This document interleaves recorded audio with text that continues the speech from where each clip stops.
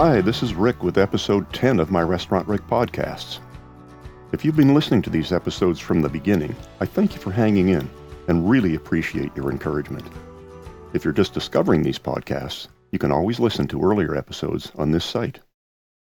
Most of my work is targeted to independent and small to medium-sized chain operators, although I have learned a lot from studying the best and worst practices of large chains, then drilling down and looking for the gems that can lead to constant improvement.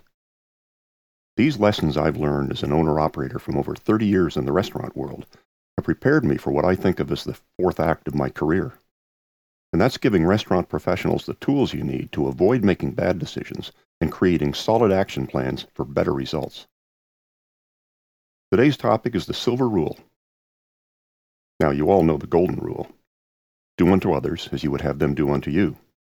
I'm definitely not going to argue with Jesus.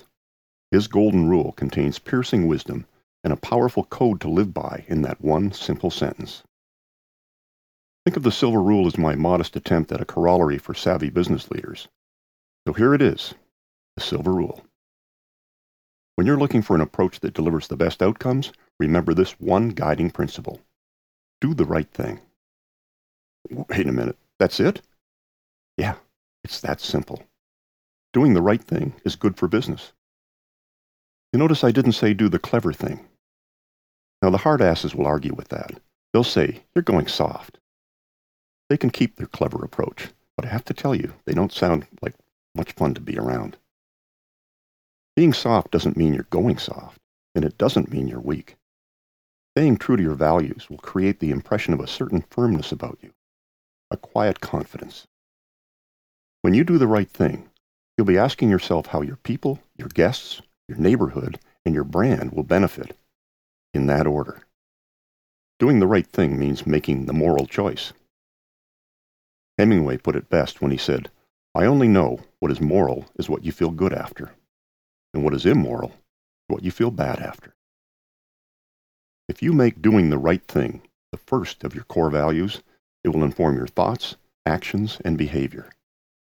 You'll find yourself making decisions with a clearer mind, a firmer commitment, and a stronger path to inspired execution. Your people will pick up on this. When you're clear and resolute, the words come more easily. Your messaging will be sincere, it will be consistent, and it will be believed. In future segments, you'll be hearing more about how doing the right thing can lead to attracting and holding on to more of the A players, to making better hiring decisions and building a solid management team. You'll sense that it's creating a strong reputation both in-house and in your community. Thank you for taking the time to listen in. Put a reminder in your calendar to check out next week's episode 11 when I tell you about another time that I found the solution to a problem that was troubling me. Look for Focus Groups Made Easier. Until then, here's my reminder to go out there every day determined to do the right thing.